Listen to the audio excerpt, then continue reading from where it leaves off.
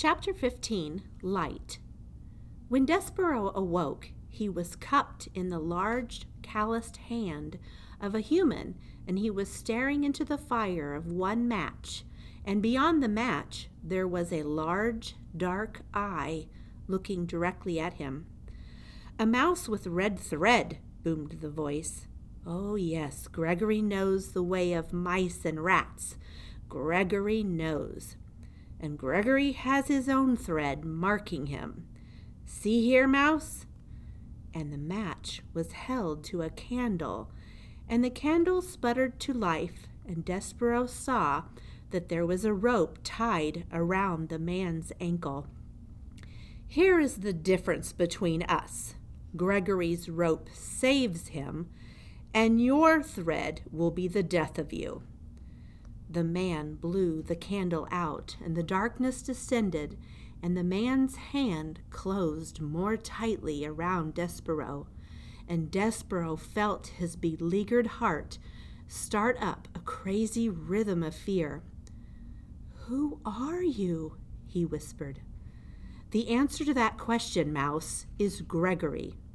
You are talking to Gregory the jailer, who has been buried here, keeping watch over this dungeon for decades, for centuries, for eons, for eternities.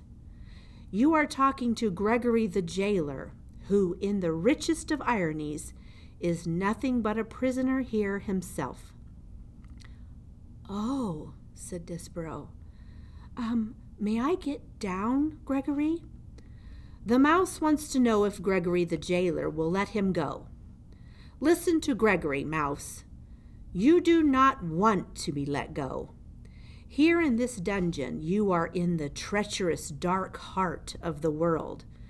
And if Gregory was to release you, the twistings and turnings and dead ends and false doorways of this place would swallow you for all eternity. Only Gregory and the rats can find their way through this maze. The rats because they know, because the way of it mirrors their own dark hearts. And Gregory because the rope is forever tied to his ankle to guide him back to the beginning. Gregory would let you go, but you would only beg him to take you up again. The rats are coming for you, you see?" "They are?" "Listen," said Gregory. "You can hear their tails dragging through the muck and filth. You can hear them filing their nails and teeth. They are coming for you. They are coming to take you apart piece by piece." Despero listened, and he was quite certain that he heard the nails and teeth of the rats, the sound of sharp things being made sharper still. "They will strip all the fur from your flesh and all the flesh from your bones, and when they are done with you, there will be nothing left except red thread and bones. Gregory has seen it many times, the tragic end of a mouse." "But I need to live," said Despero. "I can't die." "You can't die? Ah, that is lovely. He says he cannot die." Gregory closed his hand more tightly around Despero. "And why would that be, mouse? Why is it that you cannot die?" "Because I'm in love. I love somebody, and it is my duty to serve her." "Love?" said Gregory. "Love? Hark you, I will show you the twisted results of love."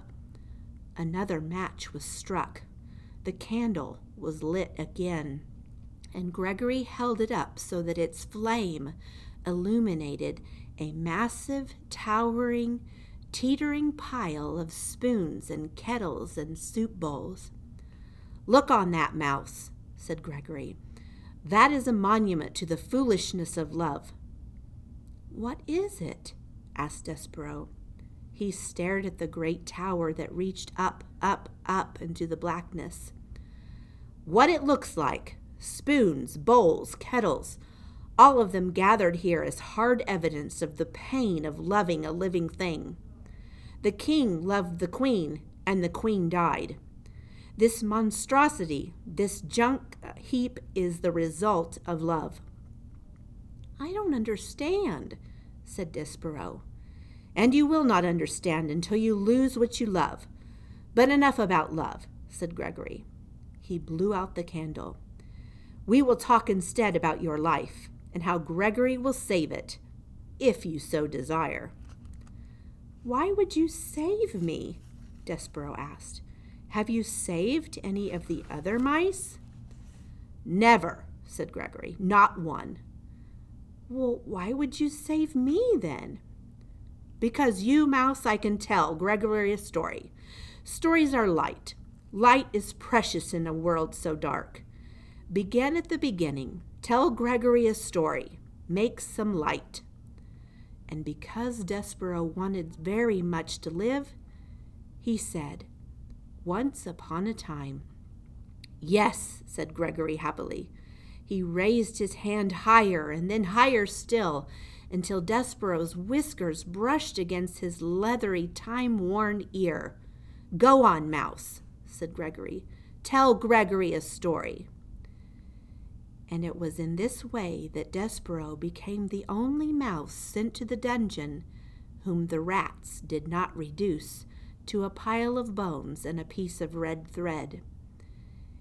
It was in this way that Despereaux was saved.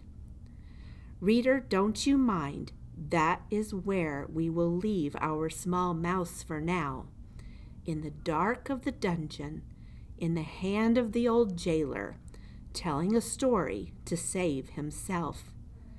It is time for us to turn our attention elsewhere. Time for us, reader, to speak of rats, and of one rat in particular.